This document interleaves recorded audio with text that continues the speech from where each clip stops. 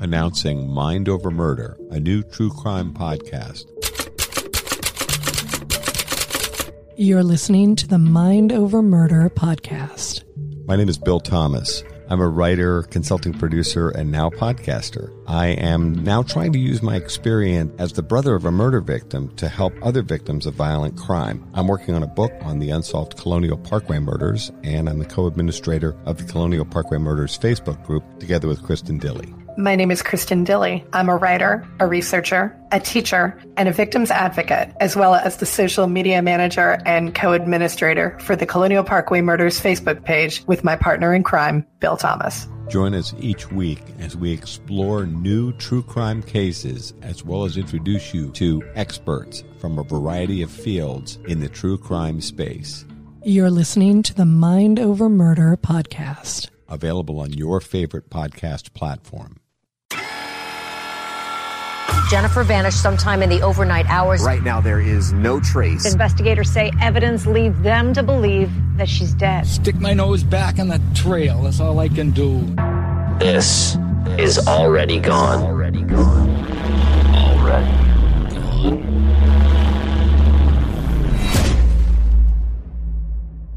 In this week's episode, we're talking about the disappearance of Marilyn Renee Nicole McCown, also known as Niqui McCown, which is how I will refer to her. Sunday, July 22nd, 2001. It was a normal day for Niqui. The 28-year-old mother lived in Richmond, Indiana with her fiancé, Robert Bobby Webster, and she was close with her large, loving family. That afternoon, Niqui went to the local laundromat to do laundry, and she didn't return home. She would never be seen or heard from again.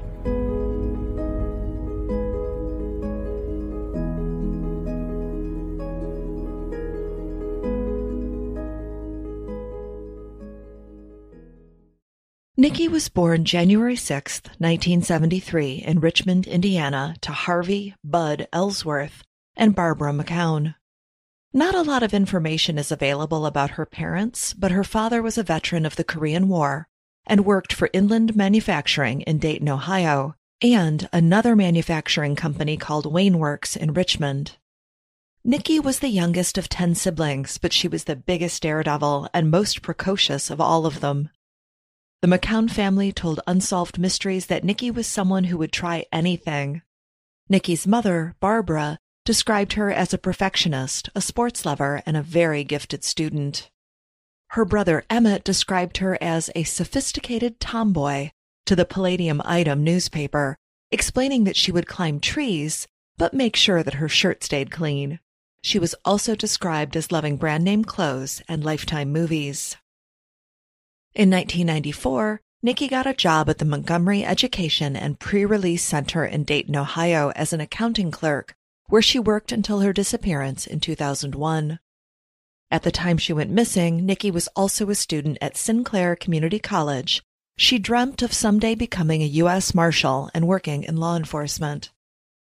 Niqui had a 9-year-old daughter named Peyton, who she adored. Niqui and Peyton's dad were no longer together, but they had a good parenting relationship. After her split from Peyton's father, Niqui was able to find love again with a man named Bobby Webster, who she became engaged to. Their wedding was planned for mid-August 2001, and it was going to have a rainbow theme. Niqui had some health issues. She'd been diagnosed with Graves' disease. If you aren't familiar with it, Graves is an immune system disorder that causes your thyroid hormones to be overproduced. It can affect anyone, but it is most common in women under the age of 40, 2 characteristics that Niqui met. And there are a lot of symptoms of Graves' disease. It isn't clear what Niqui experienced, but the disease appears to be treatable with medication that reduces the amount of thyroid hormones produced. In order to quell symptoms of the disease, Niqui took medication regularly. On the morning of July 22, 2001, Niqui went to church and pre-marriage counseling with her fiancé, Bobby. Then she went to the Richmond Coin Laundry, and Bobby went to a tuxedo fitting for a groomsman and stopped to pick up the wedding ring for Niqui from a jewelry store. The couple had plans later in the day to address envelopes for their wedding invitations. Niqui would leave the laundromat while her clothes were still cleaning to stop by her mom's house. While there, she told her mom that 2 men had been harassing her at the laundromat.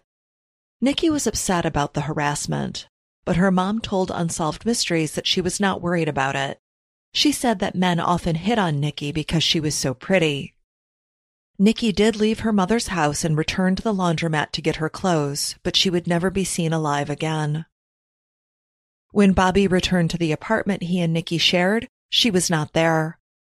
After reaching out to friends and family, he realized that no one had seen Niqui after she left her mother's house, so he called the Richmond Police Department.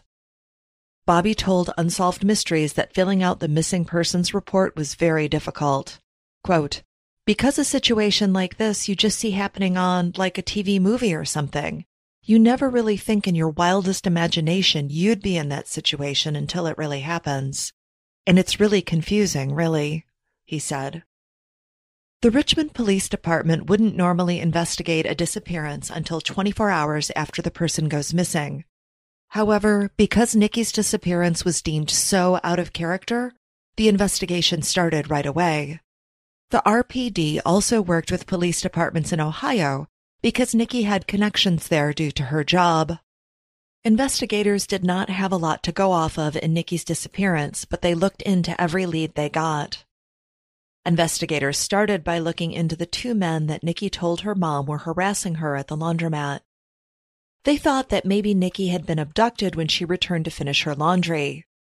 Investigators tracked down surveillance footage, and on the footage they saw Niqui go to the nearby Village Pantry store at 2:17 p.m. to get changed to do her laundry. She was seen again on footage around 3 p.m. putting her laundry into Bobby's gray 1990 GMC Jimmy 4x4 and then driving away. She was wearing a bright pink and purple floral top, dark-colored shorts, diamond earrings, and a white gold bracelet. On the surveillance footage, Niqui looked normal and didn't seem to be in any type of distress. Detective Roger Redmond of the Richmond Police Department told 13 Investigates, quote, "When she's leaving the facility there, I can tell she's under no duress whatsoever. I can probably give you a 100% surety she was not taken from the laundromat." Sergeant Brad Berner told the Dayton Daily News that no foul play was initially suspected, but the longer that Niqui was gone, the more suspicious the disappearance looked and the more likely foul play became. As days passed and there was no sign of Niqui, detectives began to look into her finances and home life. No money had been removed from her bank account since her disappearance, and she had not contacted her family. Most importantly, she had not reached out to her daughter or her fiancé. Niqui's disappearance was puzzling because she was described as being extremely friendly and having no known enemies.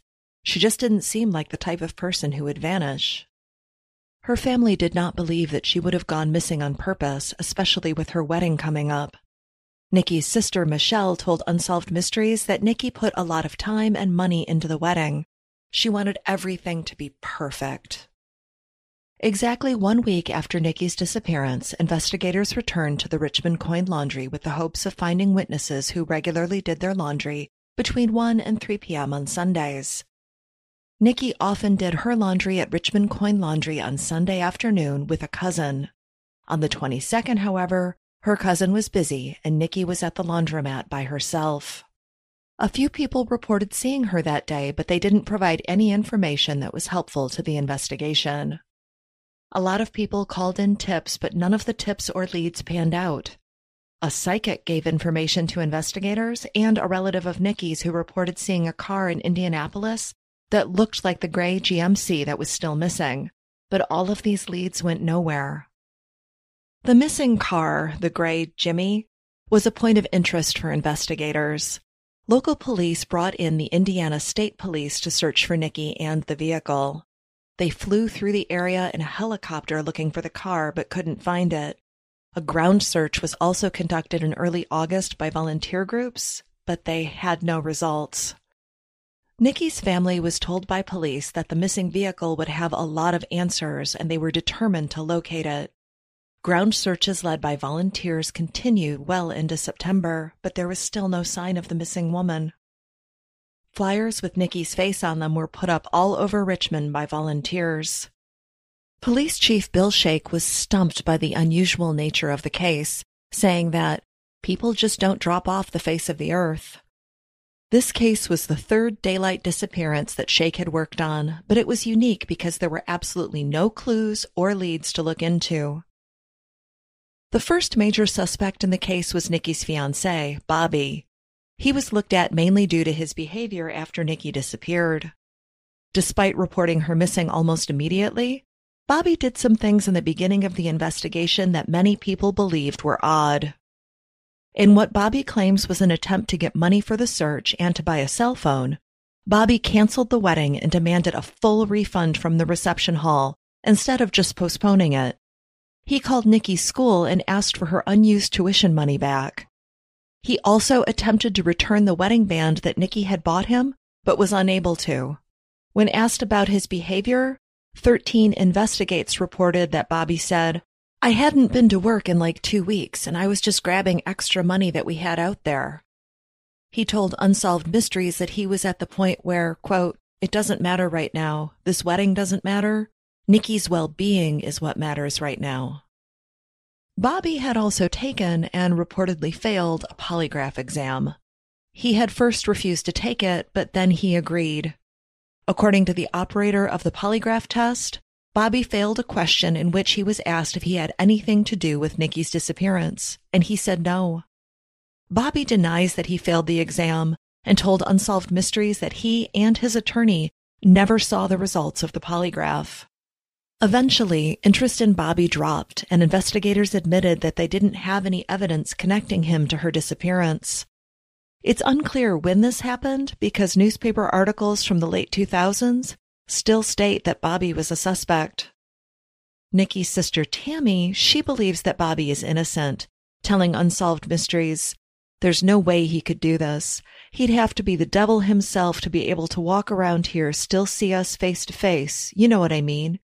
Everybody has their limits." Niqui's mother, Barbara, however, wasn't entirely convinced of Bobby's innocence. She decided to keep Bobby close so that he would feel comfortable coming to her if he did have information about the disappearance. Bobby is adamant that he is innocent, telling Unsolved Mysteries, "I don't know anything about Niqui's disappearance or whereabouts. I have nothing to do with it. I mean, I love Niqui more than I love myself." On July 31st, 9 days after she went missing, a peace march was held in Richmond by Niqui's friends and family. This would be the first of what would be many marches and gatherings in order to draw attention to Niqui's case. On November 3rd, 2001, the break in the case that the McCowns had been praying for finally happened. Niqui's car was found in the parking lot at the Meadows of Catalpa apartment complex in Dayton, Ohio, 45 minutes away from her home in Richmond. The car was first noticed by police because a door was ajar. One of the door locks had been knocked in, the ignition had been tampered with, and the battery and stereo system were missing. The laundry that Niqui had been cleaning on July 22nd was still inside the vehicle. There were no fingerprints or other clues found on or near the car. And the Meadows of Catalpa was not just a random apartment complex in Dayton. Niqui's ex-boyfriend, that would be Peyton's father, lived at the complex, and Niqui herself had lived there with him in 1997. Now, this ex-boyfriend had an alibi for July 22nd, and he cooperated with the investigation, even giving DNA and fingerprints to the police while they continued their search. He was ruled out as a suspect. Investigators determined that the car had been at the complex for at least 2 weeks, but it wasn't paid much attention to by the residents. It was unclear if the car had been in the parking lot the entire time Niqui was missing, or if it had recently been placed there. Niqui's father, Bud, he believed that someone had been driving the car around and moving it between different parking spots.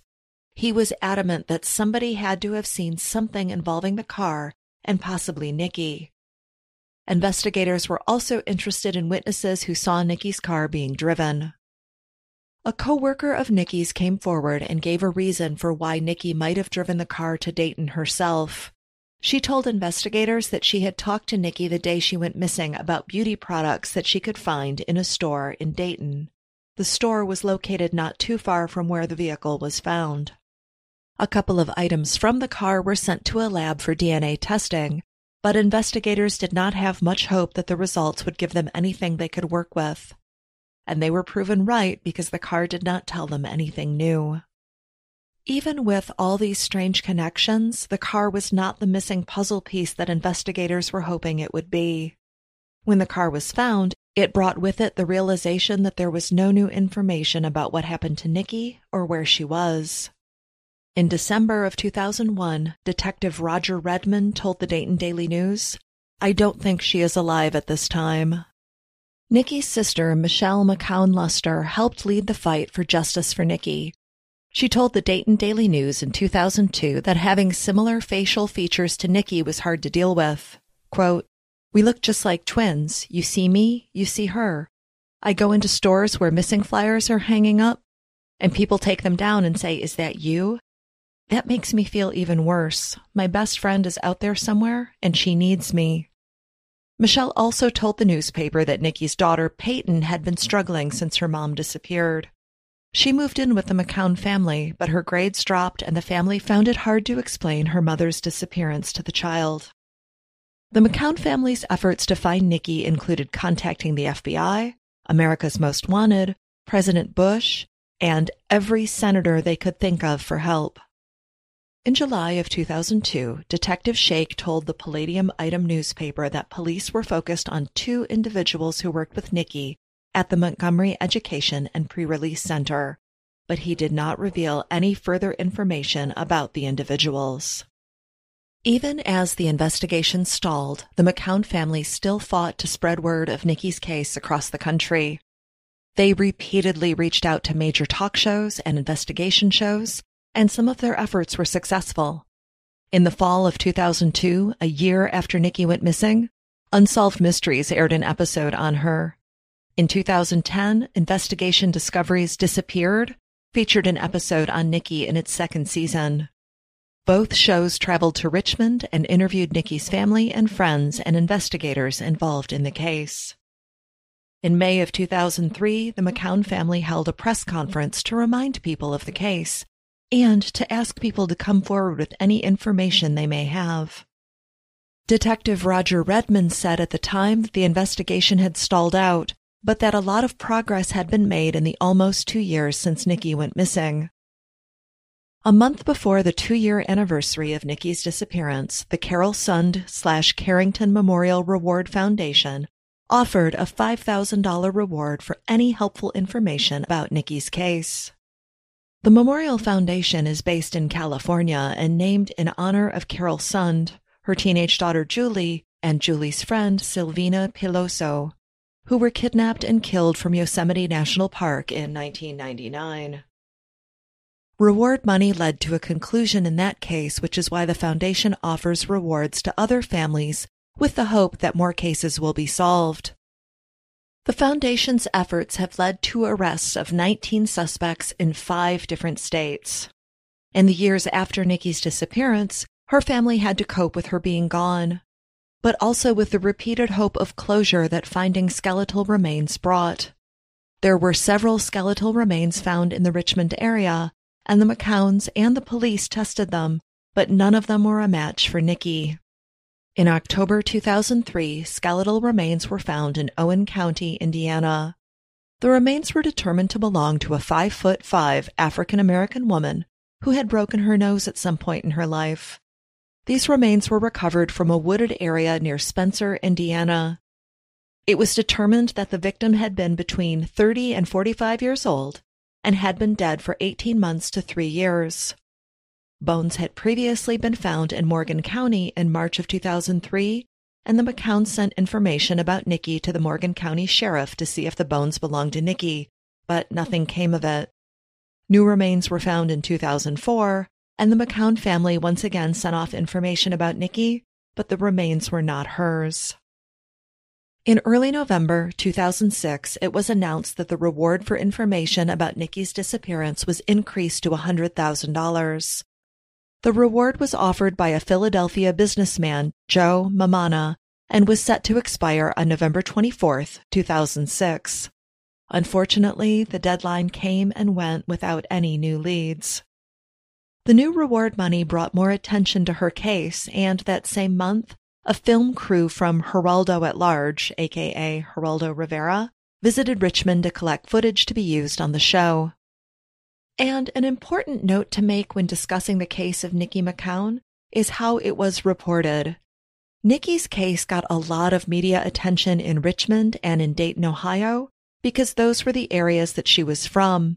However, national coverage of her case was severely lacking, especially when compared to cases of other missing women at the time. Niqui vanished about the same time as Laci Peterson and Chandra Levy, two cases that got massive national media attention. In an article for the Dayton Daily News that discussed Niqui's case, a man named Roy Peter Clark was quoted about why Niqui's case got less attention than Laci's and Chandra's. Clark is the vice president of the Poynter Institute and said that, quote, "It's better to be white, a young woman, and middle to upper class if you disappear and want to get and sustain national media coverage over the long run." Even though Niqui's case was featured on a few television programs, it still lacked the coverage that missing white women from middle, upper-class families receive. Niqui's sister Tammy told the Dayton Daily News that they tried to get Niqui's case to Oprah and to John Walsh, but that the shows turned down their request. After years of a slow-moving investigation, 2007 brought some hope for a breakthrough and closure. Toward the end of 2007, a man named Tommy Swint from the Dayton, Ohio suburb of Trotwood was identified publicly as a suspect in Niqui's disappearance. Tommy worked as a corrections officer and a security guard at the Montgomery Education and Pre-Release Center in Dayton. This is the same prison Niqui worked at.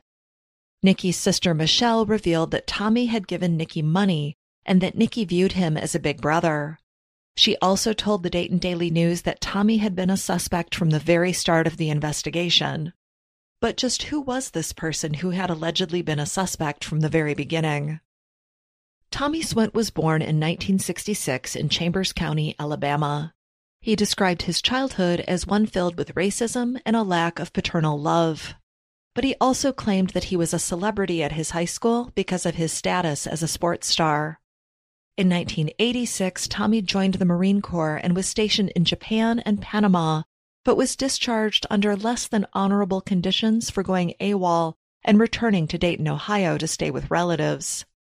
He was eventually arrested and taken to base in North Carolina in 1990. After his discharge, he returned to Dayton. Once there, he married a woman named Lisa. According to Tommy, he volunteered at homeless shelters and boys and girls clubs and spoke at high schools about self-esteem. While he did not have a criminal record, he did have several civil judgments against him for not paying bills and committing traffic violations. The summer of 2007 flipped the entire investigation on its head when Tommy got a job as a police officer in Trotwood, Ohio. Less than 2 months later, he was forced to resign because he failed to tell the department that he was considered a suspect in Niqui's disappearance. These events led to Tommy's name being released in the media as a suspect in Niqui's case. There was a bit of confusion in the media reporting about what Tommy knew and what he told the police department. Tommy claimed he didn't know he was a suspect, but investigators in the case said he absolutely knew he was a suspect, because he'd been interviewed multiple times and was asked to take a polygraph. Speaking about Tommy's time on the police force, Trotwood Public Safety Director Mike Etter said that the only way the city would have known about Tommy being a suspect in Niqui's case is if Tommy had told them. Etter told the Dayton Daily News that the police department does, quote, extensive background checks on potential officers, and because Tommy hadn't been charged in the case, nothing came up. Another puzzling aspect of this case is the exact relationship between Niqui and Tommy. Richmond Police Chief Chris Wolski believed that Niqui and Tommy could have had a relationship or that they wanted to start a relationship. This was backed up by Michelle, who some sources report as claiming that Niqui and Tommy were having an affair. Those sources report that Michelle came forward and revealed that on the day Niqui disappeared, Niqui had tried to call her multiple times. Michelle believed that she wanted to talk about an affair she was having with Tommy. There was something going on with Niqui, and she wanted to tell someone, Michelle told 13 Investigates. Michelle said that she had warned Niqui against the relationship and encouraged her to end it, telling 13 Investigates, "I kept telling her, I don't know how many times I told my sister, quit taking from this man, and now she's missing and he's a person of interest." When asked about Tommy, Michelle told WDTN 2 News he was a womanizer. He was very controlling.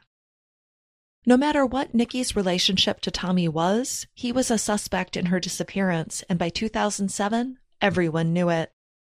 In 2008, Tommy sued the Dayton Daily News, the Palladium Item, 2 reporters associated with the newspapers, and several members of law enforcement for defamation. He claimed that the defendants in the case, meaning the newspapers and the police officers, made false statements about him in connection with Niqui's disappearance. In August 2008, Tommy dropped the lawsuit against the Palladium Item and some of the police officers. And in 2009, a judge dismissed the lawsuit against the Dayton Daily News and the rest of the officers. After the public announcement of Tommy's name in 2007, Niqui's case once again went quiet. But as her case got colder, another case was heating up. In December 1991, 33-year-old Tina Marie Ivory was found beaten and strangled to death in Dayton, Ohio. She'd been wrapped in a blanket that had been taped around her body. She was naked from the waist down, and her body was inside of 2 plastic trash bags, one over her legs and the other over her head and torso. 2 other women were found dead the same week Tina was killed. All 3 women were African American, sex workers, and they were found beaten in the head. Authorities scrambled to find connections between the murders, but they ultimately did not believe the cases were connected. For 16 years, there were no suspects in Tina's murder, but in 2007, Dayton police got a tip telling them to look at Tommy Swint. One of Tommy's ex-girlfriends was interviewed by police in 2008, and she stated that Tina and Tommy used to date. In the same interview, she said Tommy kept a blanket in his car that looked like the one Tina's body was wrapped in.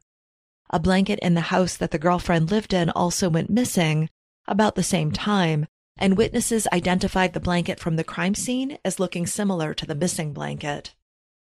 Antonia Starr, another ex-girlfriend of Tommy's, told the Dayton Daily News that Tommy had threatened to kill her, her mother, and her son. The couple had started dating in 1996, and they had a daughter together. In 1998, Antonia got a temporary restraining order against Tommy due to the death threat. She told detectives that she had never met Tina, but that she believed Tommy was capable of murder. DNA was taken from 6 different points at the crime scene. 4 of those points came from semen stains on the back of Tina's jacket, 1 from a semen stain on the front of the jacket, and the last came from blood on the blanket. Tommy was identified as matching the semen stains on the back of the jacket and as being a possible match for the bloodstain. 2 fingerprints found on the tape around Tina's body were also matched to Tommy.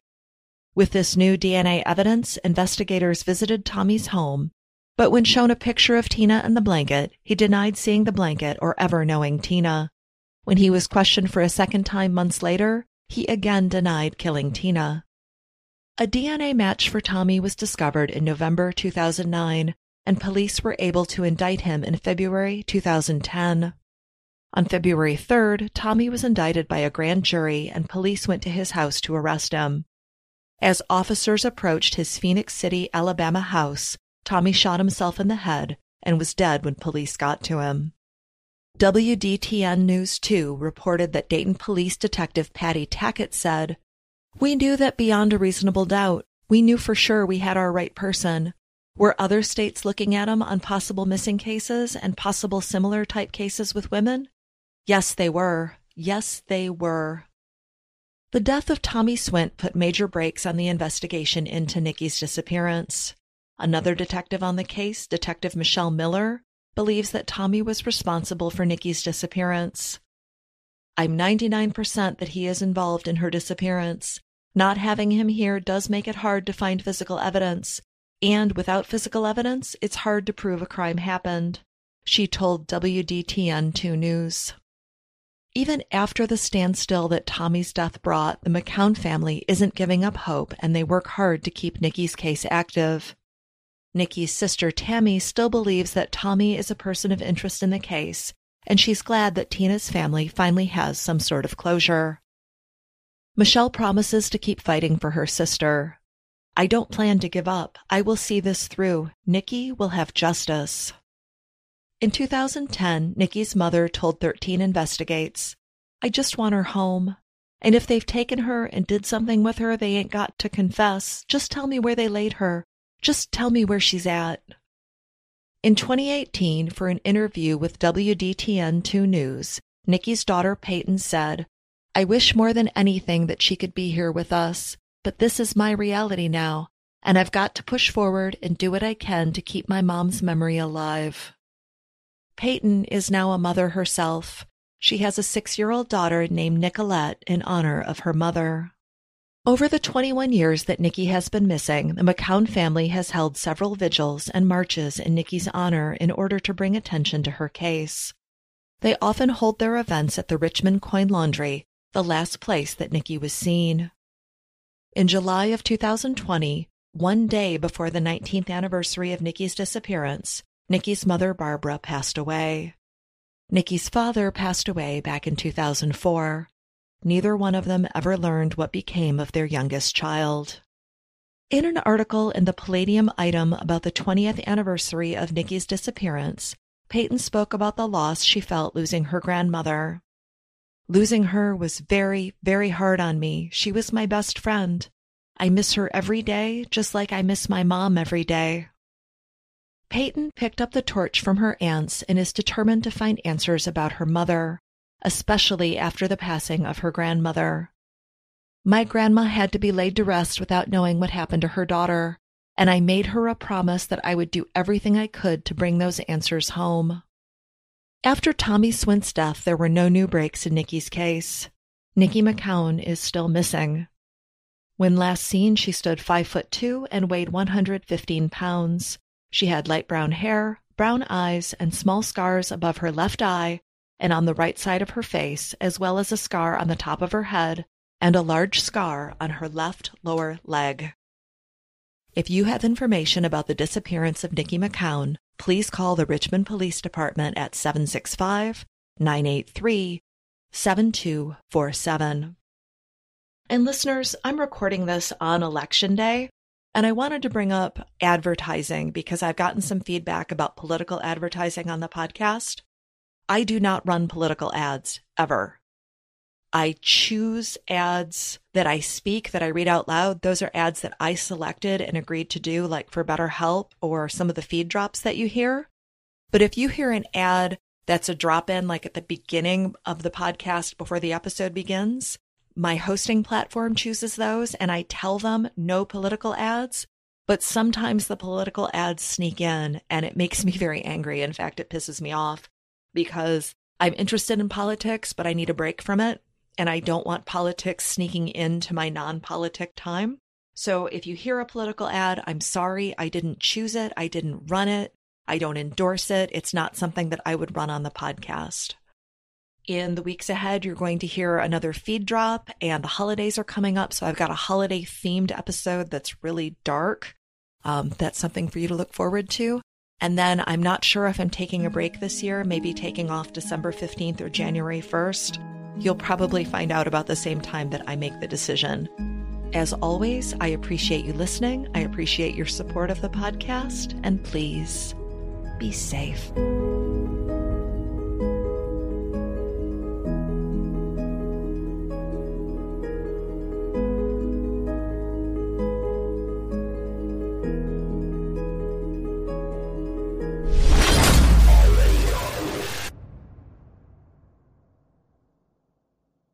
It's lunchtime at Tim Hortons, and we're serving up a special deal just for you. Our new $5.99 lunch deal includes your choice of any lunch sandwich and a side of crunchy kettle chips. Because what's lunch without a little crunch? And the sandwich choice is all yours, like a ham and Swiss, Chipotle chicken wrap, BLT, and more, made to order just the way you like it. Tim Hortons' new lunch deal. Simple, delicious, and just $5.99. Now that's a good deal. Only at your neighborhood Tim's. U.S. only. Price and participation vary. Terms apply.